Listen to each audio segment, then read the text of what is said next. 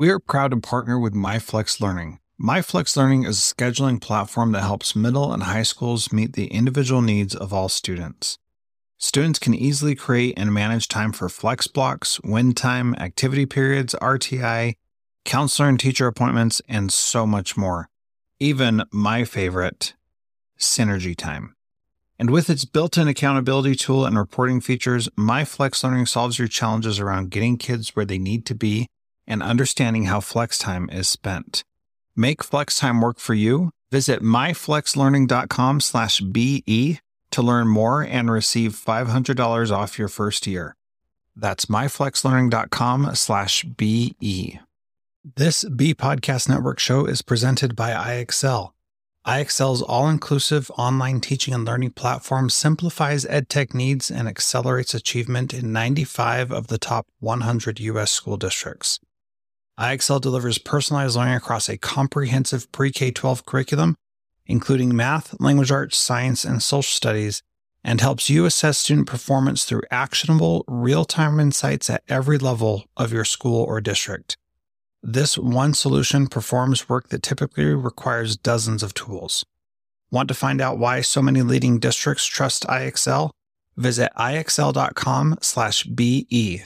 That's iexcel.com/BE.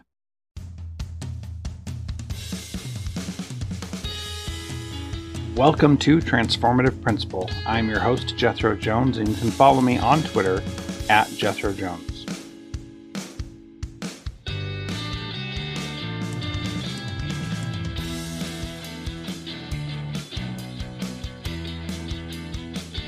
This episode is brought to you by John Catt Educational, a professional development publisher serving as the global leader in combining both research and practice in all materials. Find timely PD publications to support yourself and your faculty by visiting them online at us.johncattbookshop.com. Great instruction gets students engaged.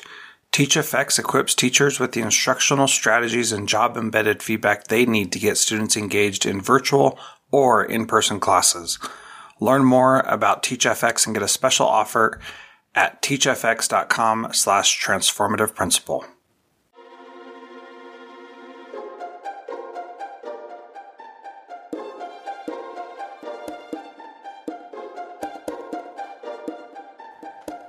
Welcome to Transformative Principal. I am excited to have on the podcast today Katharine Birbalsingh, who is the head of school at Michaela Community School in Great Britain. And if you have not heard of Michaela before, you definitely should. You can follow Katharine at Miss_Snuffy on Twitter. And that is how I first heard of her. And I'm excited to talk with you today. Katharine, welcome. Thank you. Thanks for having me. But for those who don't know, could you describe briefly what Michaela School is and what it's all about? Because it's a little bit different than what the norm in education has been for the past few decades. Yeah, so we are a bit different, and we get lots of visitors from all over the world, from the US as well as Canada and Australia and all over Europe, mainly teachers because they want to see what we do differently. I'd say in the main, it's our very high standards of discipline. We have silent corridors, for instance, and people think, ooh, that's all a bit scary, when actually it just means that inner city kids aren't bashing each other in the face and aren't throwing each other into the walls and so on. So that's a good thing in my book. And then we also prize knowledge. So we'd say that knowledge is our goal in the classroom, as opposed to group work where children are teaching each other and the teacher is moving amongst them, keeping them on task and being more of a facilitator of learning. We see the teacher as someone who is a fountain of knowledge, and the children then learn from the teacher who is leading the learning from the front, and the desks are in rows facing the teacher. Now, 70 years ago, that would have been perfectly commonplace. Nowadays, it's considered to be quite controversial. Essentially, we're relatively old-fashioned, although what I'd say is a lot of the brain science nowadays, well, all of it, backs what we do.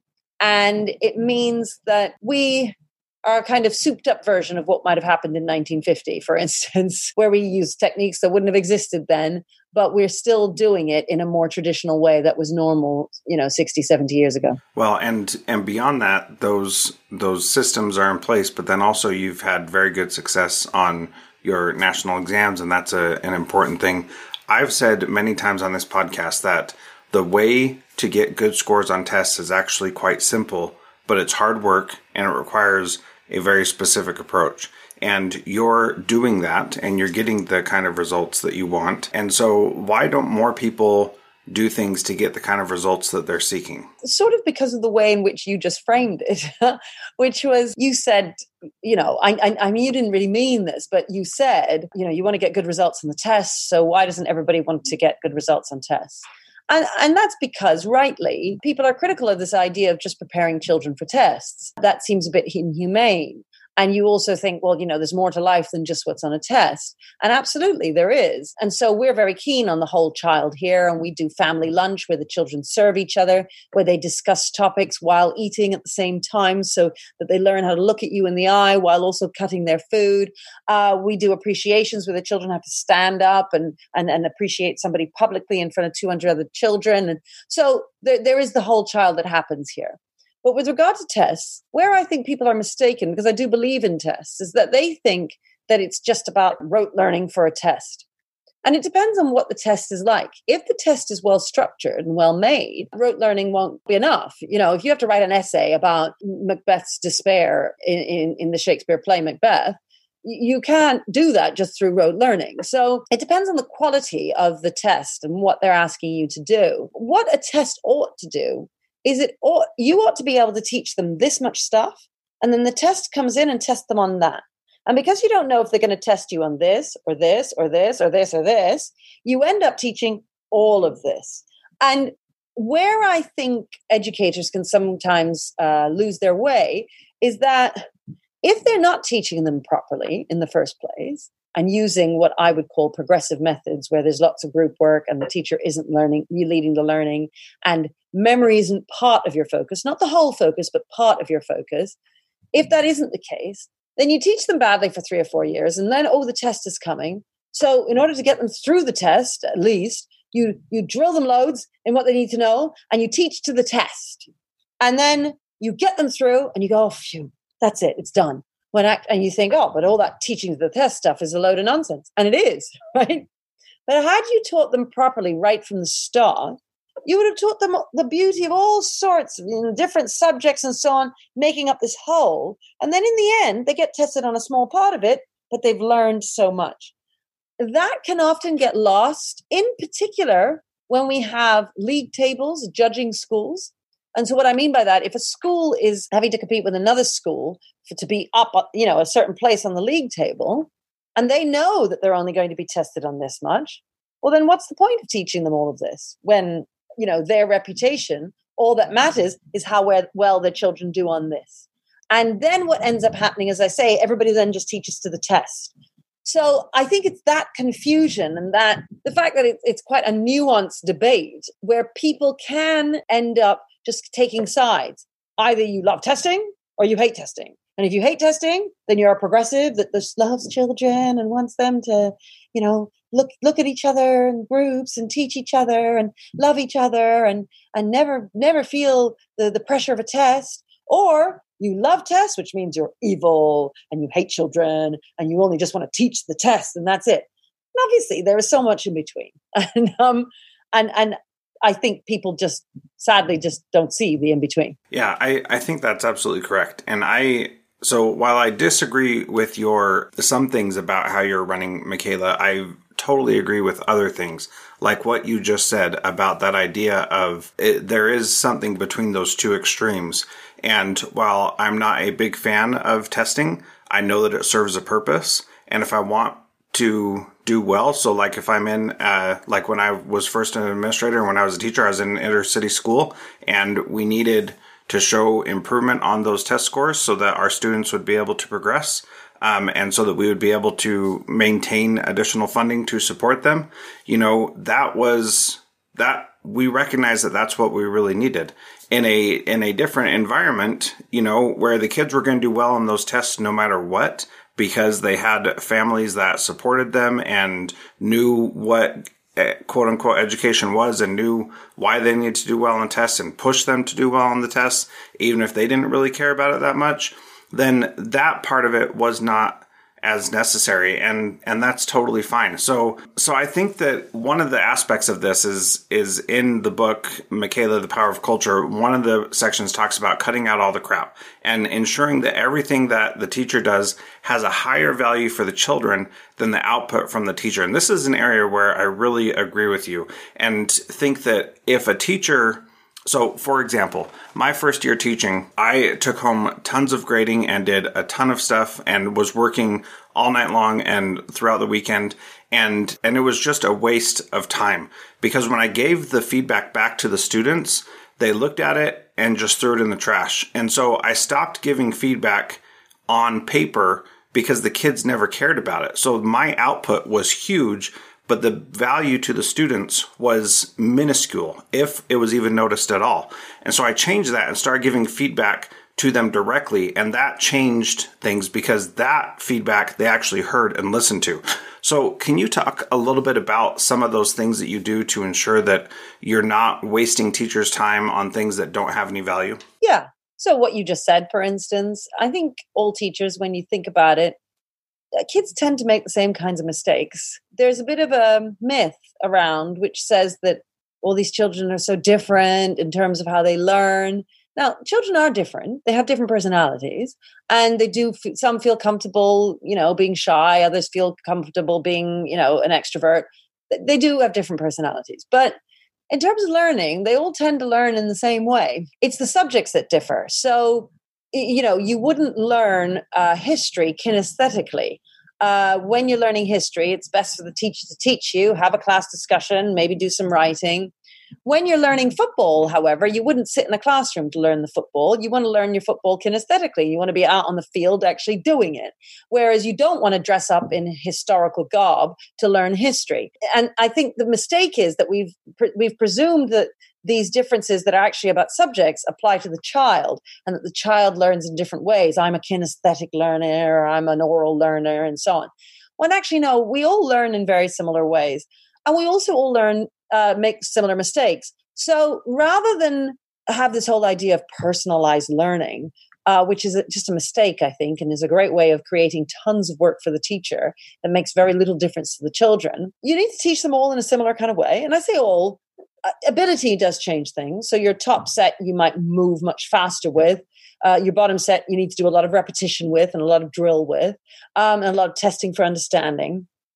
But you'll still do that with the top set, just not as much. But when you're giving feedback, rather than spending ages writing in the book what you did well, even better if, all this sort of stuff, don't do it. Just write down all the mistakes that you're seeing them make when you look at their books. And you don't even have to write in the books at all. You just look at the mistakes they're making and then go to the front of the class and feedback from the front of the class. And everybody will go, oh. And then the other thing that does is it forces the child to engage with what you've written or what you're thinking, actually, because you haven't written it down.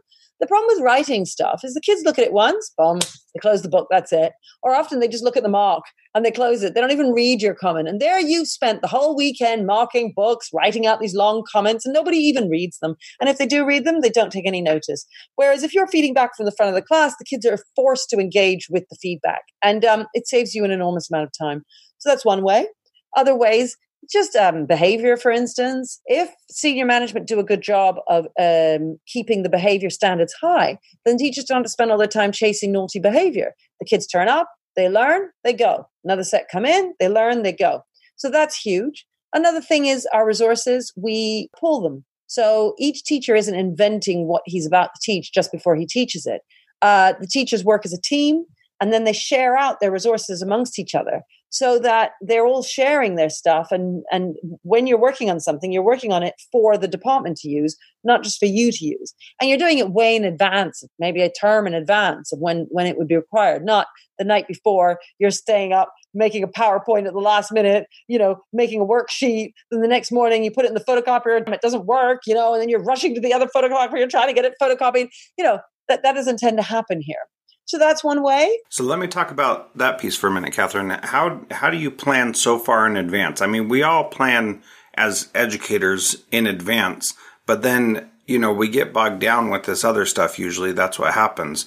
And so how do you ensure that you're planning term in advance instead of just the week before or whatever? How do you make that happen at your school? Yeah, well, I try and make sure that everybody has time to do that. So, I mean, I'm quite creative about how we use our money. So support staff, which most schools would have here, we don't have any support staff. I spend that money on having more teachers here. So it means my teachers don't necessarily have to teach as much. The behavior thing allows them more time because they're not then chasing behavior. So you say they get bogged down with all this other stuff. There's less of that stuff. I also tend to turn down teachers when they want to do extra stuff that might be great for 5 kids, but I'm always thinking, what's the effort impact ratio? There's always nice ideas, right? So everybody has nice ideas. Oh, let's do a bake sale. Oh, let's do, a gym outside. I don't know, a number of different things. And the effort might be this much. So you have that much effort. Well, how nice is it? What's the impact? Oh, the impact's good. Well, if the impact isn't outweighing the work massively, then I'll say no. So, and I say no to a number of things. I think a number of leaders find it difficult to say no, especially if a teacher's offering. Well, why not? You say yes. But I'll say no because I'll think, yeah, but if I say yes, then you won't have time to do other things that I'd rather you did. So I'm going to say no to that. And also, if I say yes to you on your whim for that, so often I've found in my career, there's a deputy principal who has a nice idea and he starts asking all the heads of department, middle management for data. Give me this bit of data and analyze this for me and send me this. So they're running around doing all that other stuff, as you say, for the deputy head. Why? Because he has some whim and next minute he's put something up in the staff room with pieces of yarn that show the trajectory of some students or something or other. And everybody says, oh, doesn't it look nice? And then what? What's it going to do? My thing is always, why are we doing this? And I'm constantly asking why. And if it doesn't make sense, if it doesn't work, then I abolish it quickly. Yeah, I think that's really good advice because we often think that because there's an idea or because there's something to do that we must do it. And especially with those things that you mentioned of, somebody having an idea and then getting everybody to scurry around and do all this extra work. I have felt in most of my district positions where my assistant superintendent or somebody who was over me and over a bunch of schools, they would ask us to do things that had absolutely no value and it was completely pointless for us to do those. But we would spend a bunch of time doing it so that they could, make some other decision that didn't relate to what we were doing. And what I eventually did towards the end of being a principal is I just stopped doing those things and waited for the shoe to drop. And what I said and what I've said many times on here is the district needs to ask me 2 or 3 times before I will do anything, because typically it's a whim, like you said, where they say, get this together. And then if you don't get it together, it really wasn't that important and they don't miss it and you can move on with your life. And it's difficult for us as educators, as rule followers, to feel comfortable with that. And yet that's how you run things. And so how do you help your rule follower teachers be comfortable with not doing all these extraneous things that somebody might ask them to do on a whim? I don't let them. It's very simple. Yeah. They'll come and say, can I do this? I say, no. I mean, look, I tell them why, I explain, they all get it. And they go, yeah, all right. The key thing is you need to have a vision for your school and everybody needs to buy into your vision. So they all know what we're trying. Everybody here is bought into the same vision, which is transforming the lives of these inner city kids. And I'll then explain to them why their particular idea isn't going to work, and then they'll say, okay, they get it. As long as you explain yourself. I think you'll find most staff, they just want to be heard, and then they want to know why you don't like their idea. I seek out the ideas of staff all of the time. What I'm always saying to them is, look, I'm not on the ground. I'm not in the lessons. I'm not in the corridors. I mean, I am sometimes, but far more rarely. They're there all the time. So I said, I depend on you to come and tell me if something's wrong and then to give me some solutions. And maybe you don't know the solutions. Fine. Maybe you just tell me what's wrong. But I also have a kind of whole reward like chart system where people get stars if they tell me what's wrong with the school. Even if I disagree with them, I'll say, okay, I don't think that's right. This is why, but here's a star anyway, because I try and bribe them I have all these chocolate biscuits there for staff. I'm always saying chocolate biscuits, come and get some, because I need them to come in and tell me what's going on. Otherwise I don't know what's going on, So it's really important to have that two-way dialogue. And then it's important for you as a principal not to be scared to explain your reasons for why it is you want to reject something. And most staff will understand if you explain it properly. You just need to know why you're doing it. I think too often in schools, we do things because that's the way it's always been done, and we don't even know why we're doing them. And I think what's important is to always question, well, why have we decided to do this? Is that the best way to do it? If somebody comes and tells you, so I have a brand new member of staff who recently said to me, asked me a question about why we do something, and he was very polite about it. He just asked why. And I thought about it, and I thought, that's a good point. Why do we do it? So I went to my senior team the next day and I said, why do we do this? And they said, da, da, da, da. And I said, oh, that's not very good. That's not a very robust answer for me. So I pushed back with what I imagine he might have said. And they said, yeah, but da, da, da. And I said, I don't know.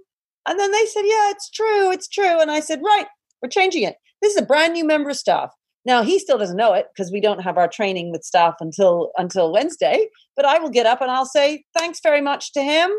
He has changed what we're doing at the school, and that happens all the time. It happens all the time. So you've got to be open to changing. But if you don't want to change it because actually that person's suggestion isn't the best idea, you've got to be able to explain why and well so that you persuade the person who's told you it. Yeah, and I think that's really important. You can't say this is how we do it because we've always done it and we're not going to change because we just don't want to change. But, one experience from when I was a principal was we had this thing that we did every year, and it was like this big to-do, and we spent all this time and energy on it.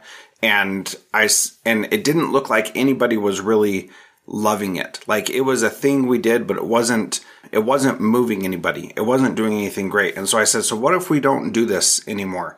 And they said, well, we have to. This is, a tradition. We have to keep doing it.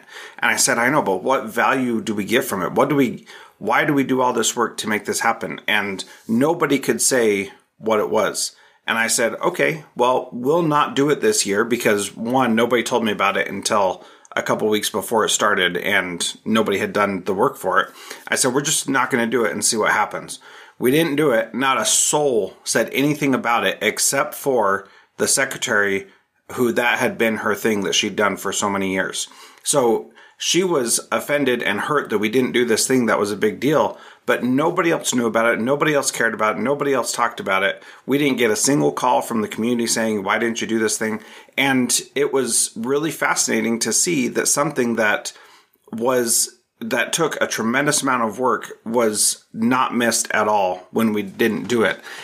And she couldn't explain why we did it. And so we just didn't do it. There are other things, at my last school, there was this big wrestling tournament that we did every year and had been going on for like 40 years. And I said, well, why are we still doing this? And they said, because it brings the community together. It brings revenue to our school. It is a tournament. It's like the state tournament for all the middle schools. So it's not like it's like if we did away with this, they wouldn't have this big tournament that they get to compete in for wrestling. And we couldn't just shut that off because it impacted so many people and it was a ton of work for us, but it wasn't so much that we couldn't handle it. So I think that's really good advice that you've got to know why you're doing what you're doing. And then I love the idea of bribing people to tell you what's wrong. I think that's really good because so many times they don't want to tell you what's wrong and they think they're going to get in trouble if they do.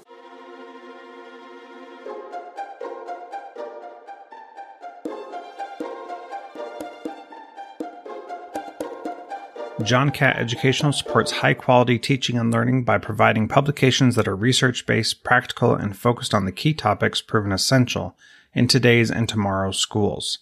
The latest John Catt publications include a book whose bold, transformative ideas amaze and infuriate people around the world, according to one reviewer, a title from global leaders in curriculum planning, practice, and retrieval, one book that says stop talking and start doing with regard to teacher well-being, and much more. These books, used by educators of all roles across North America and worldwide amplify fresh, engaging voices with practical strategies to create transformative change. Learn more in our show notes at jethrojones.com/podcast. During COVID, every teacher is a new teacher. That's why innovative school leaders are turning to TeachFX, whose professional learning platform doubles student engagement online or in person. To learn more about TeachFX and get a special offer, visit teachfx.com/transformative principle.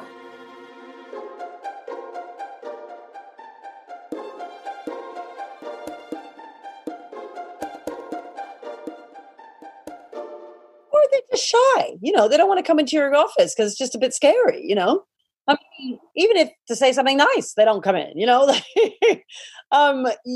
got to do whatever you can to keep your door open, So you talked a little bit about vision, and you're in the fortunate position where you created the school, so you can define the vision from the very beginning and have been able to do that. What about a principal who has inherited a school? How do they make the vision for that school their own? And that's something that principals all over the world struggle with. Yeah. Yeah, well, you've got to inspire people. You've got to win hearts and minds. And I always find that you'll do that by sorting out behavior. There's nothing a teacher loves more than children who will behave themselves and systems that will support them. Because the most frustrating thing about teaching is you've planned your lesson, you've got that photocopier working, you've been up till midnight doing that PowerPoint, and then boom, little Johnny goes, I'm not listening to you. And there's no way of dealing with that. And it really is so frustrating. So the best way to win hearts and minds in the first place is to try and deal with behavior. The best way to deal with behavior is to deal with the small things. So in the same way that Giuliani turned around New York by sorting out the subway cars, the broken windows theory, house is a derelict house, has no broken window. It will stay like that for months. If, on the other hand, you break one window, within days, all of the windows will be broken. And so that broken windows theory of dealing with the small stuff, you got to do that with your behavior. And you need consistency throughout your school where all your teachers are using the same system. And then you make sure that they implement it. And you can reward your teachers. I mean, I've done things, in old schools of mine, which I've turned around, they've been difficult with typical behavior and they made it good. You hand out a Kit Kat to the person who's used the system the most, or you just reward them with silly things. And then everybody starts competing to get better at it and better at it. And because you're bringing more and more consistency across your school, the children start reacting to it because they begin to realize, oh, wait a minute, if I do X, Y is going to happen. The reason why they did X all the time before was because they could get away with it. If you stop them getting away with it, they'll stop doing it. And then the behavior actually changes. And you will see 6 weeks, you will see your school transform if you do that. And then you've got your teachers on side. And then you can start working on the teaching and learning to try and make it more traditional. In the end, teachers prefer more traditional teaching because, frankly, it's easier. It's easier to teach more traditionally because you're not having to pretend that children are learning when they're not, because that's what a progressive classroom, you're pretending that they're making progress when they're not. And you're bringing all of the children together at once and pushing them forward. So, teachers like to talk at the front of the class and explain stuff. And then you can do a class discussion. You do a bit of pair work for a minute. You do a bit of written work. You bring them back at the end. You say, let's check what we learned. It's pretty simple. Yeah, I say it's simple. I mean, it is simple, but it's really hard to achieve, especially under the culture of 2020, which stands very much against those ideas. Yeah. So you talked about this idea of getting the behavior to change first, the student behavior. That is something that I have definitely seen the opposite of, that when I was unsuccessful as a principal is because I didn't get that behavior, and the teachers started losing their minds and thinking that the school was falling apart because that wasn't the first thing. So I think that's really a key point that we need to pay attention to, and so I appreciate you saying that. So the other piece, you talked about progressive, and you say in the book, Michaela, The Power of Culture, that small c conservative is what your staff believes in. So can you tell us what that means to you so that we're clear that it's not, something that we're not in line with? So explain that. So stuff like belief in personal responsibility, that if you don't bring your homework in, it's your fault. You are in charge of yourself. And this business of children being able to say, yeah, but, I'm poor, or I'm black, or I live on an estate, or, I have to have a long way journey to school. It doesn't matter. I mean, you need to do your homework. And the thing is that teachers who are privileged will often think, oh, they feel bad about holding children to account who come from less privileged backgrounds because they feel that it's unfair. But I'll tell you what's unfair: spending your life illiterate, spending your life innumerate. That's unfair and that's frustrating. Making sure that child does his homework. That's his one way of getting out of the inner city. That's the only way he's going to change his life. So you do your job, teacher, and stop feeling bad about your own privilege and do what's right for the children. So that, I would say, is a key point, really, in terms of personal responsibility. He is responsible for himself. Other values that we have: duty to the community. So duty to your family. You're not just doing things for yourself, me, me, me, me. It's which 2020 is very much about me, me, me. A small conservative viewpoint is, no, I'm going to give. I'm going to give of myself to others so that others might be able to achieve where perhaps I have not been able to achieve. And to think to your community and how you can give back. That you're not just thinking, I'm doing this all for me. So on the one hand, there's personal responsibility. I can do this. I'm in charge of myself. But I've also got a duty and an obligation to look after others. So that is one.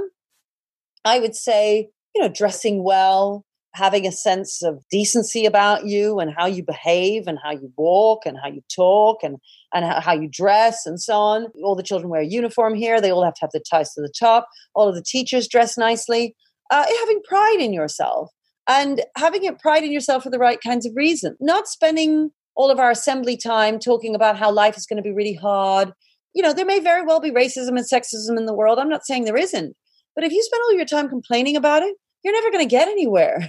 You've got to behave as if it doesn't exist. Or at the very least, behave as if you can overcome it, And I find that there's far too much negativity through a more progressive, viewpoint, where they're just talking about how life is really awful for my kids.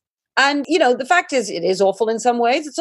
They're also really lucky. They live in Britain. The fact is they're in a free country where it's a democracy and they get free education and free healthcare and all sorts of amazing things. So, the fact is, we need to be grateful. So that's one of the things we do here is we teach the children to be grateful for what they've got, however little you have. And some of our kids really don't have very much. They don't.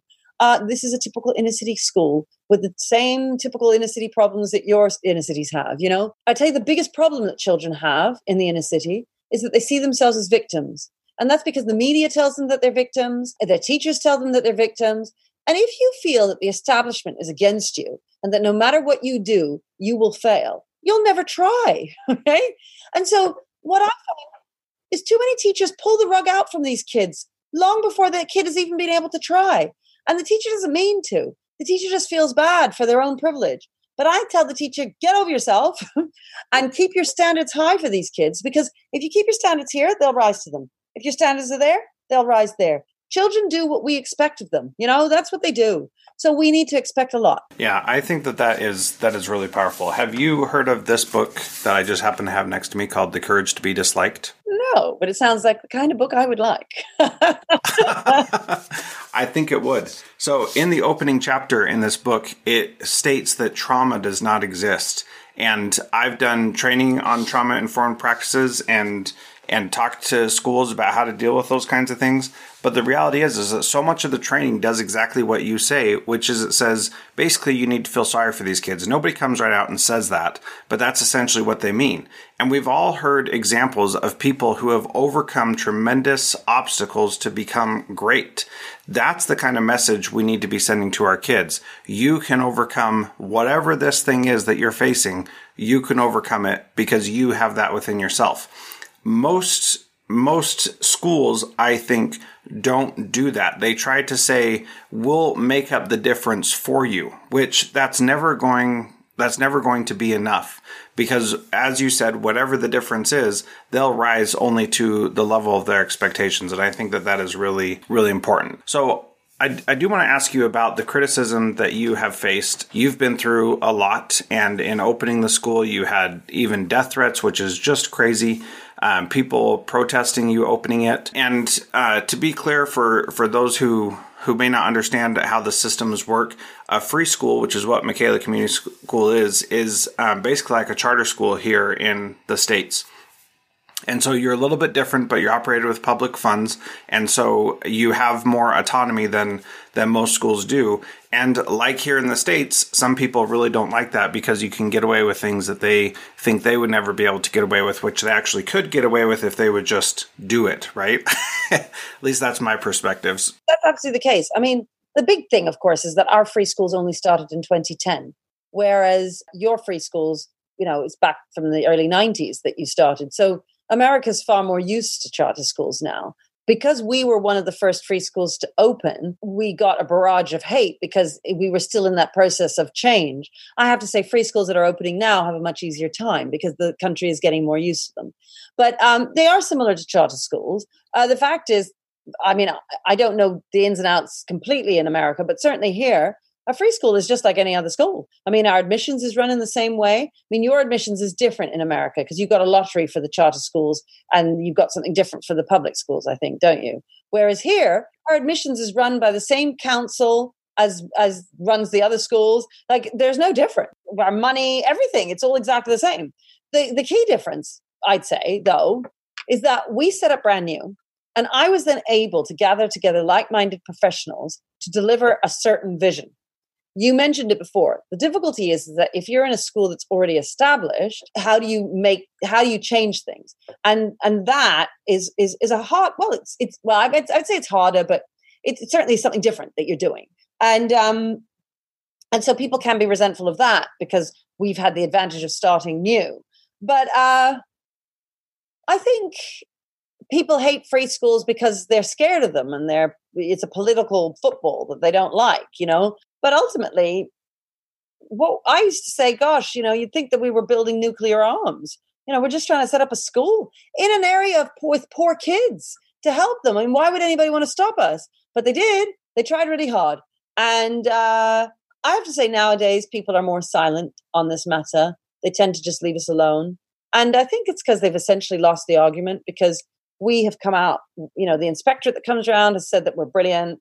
2 years ago when we had our first set of GCSE results, they were the 5th best results in the whole country. It's difficult to argue that we are somehow letting these kids down. Not only that, but because we get 600 visitors or so per year visiting us, mainly teachers, often from Britain, but from elsewhere too. People have written lots of blogs about us. They've written articles about us. And so much has been positive, like 99% of it. And those who aren't positive, there's always an ideological slant to it. It's not that they come and they say the children are unhappy.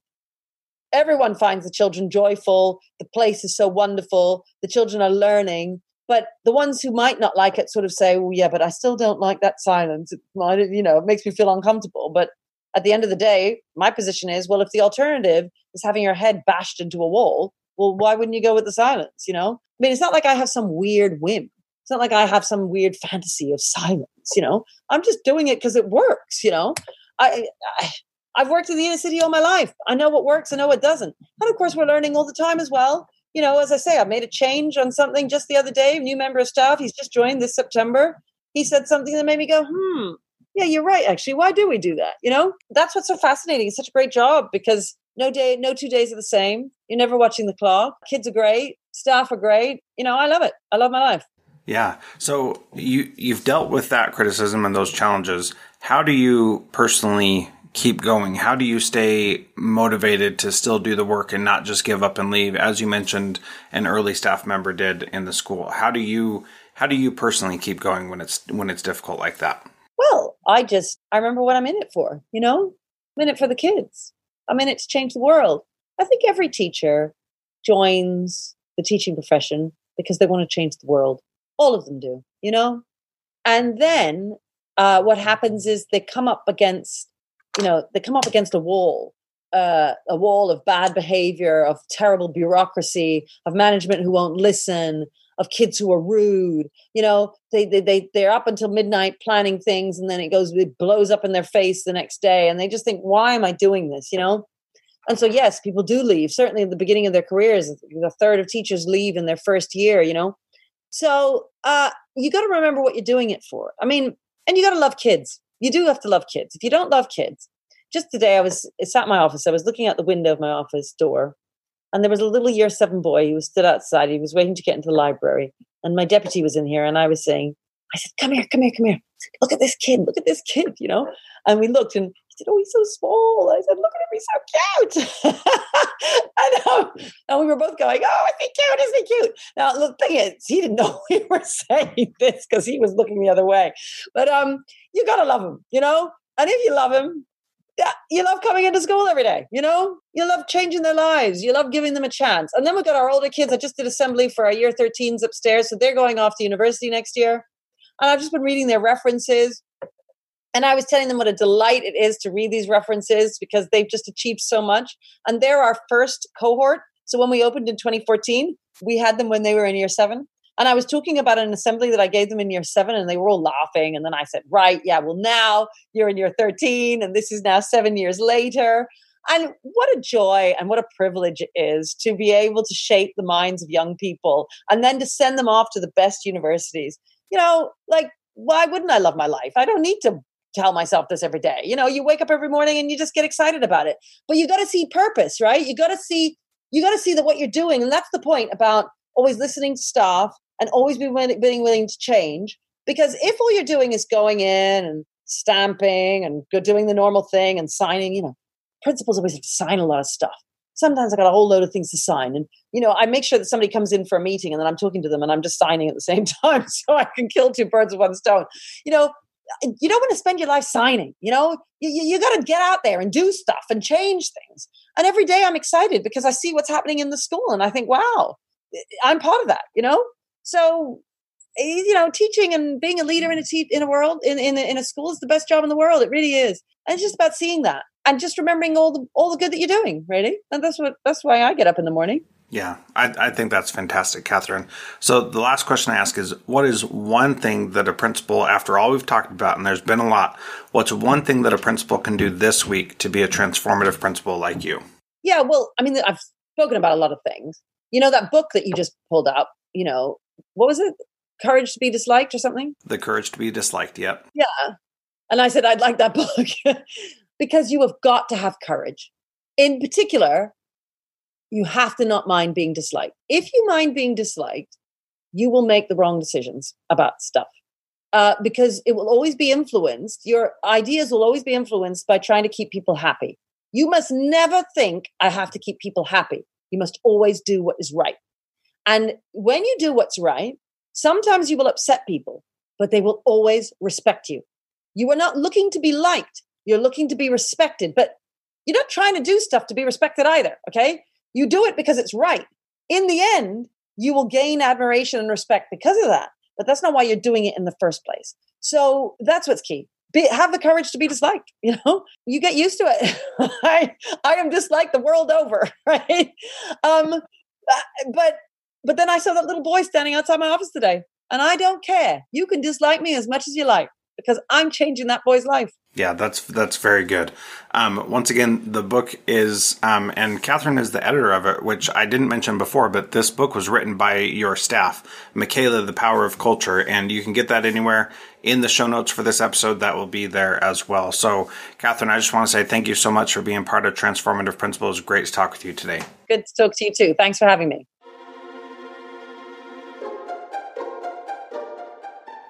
Thank you to our valued partner, John Catt Educational. If you are a leader looking to make transformative change by providing yourself and your leaders and teachers with professional development that is research-based and rigorous, yet easy to digest and full of practical strategies, check out the latest publications from John Catt. Visit us.johncattbookshop.com to find information on bulk orders or learn much more in our show notes. You can also use the code TRANSFORMATIVE to save a bundle at us.johncattbookshop.com.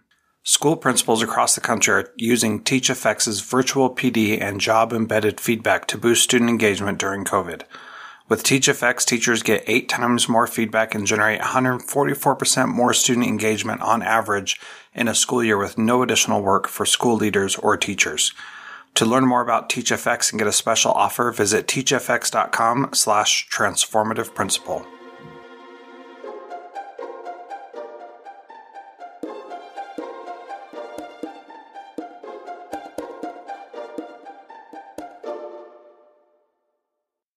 Do you want to simplify your school's technology, save teachers time, improve students' performance on state assessments? You can do it all, but don't waste another minute. Head straight to ixl.com/BE to learn how IXL's research-proven teaching and learning platform can help you achieve all these goals. That's ixl.com/BE. There are lots of solutions out there for giving students what they need when they need it. But when do they actually do all of those things? You need flexible time. When added into your master schedule, Flex Time enables students to get extra help or intervention, meet with teachers, make up work, get physical exercise, and try new enrichment offerings. If you're thinking of giving it a try, check out MyFlex Learning, which unlocks the benefits of flexible time without all the headaches you get with it usually. Its intuitive design and SIS integration makes implementation and training a breeze. Make your flex time work for you. Visit myflexlearning.com/BE to learn more and receive $500 off your first year. That's myflexlearning.com/BE.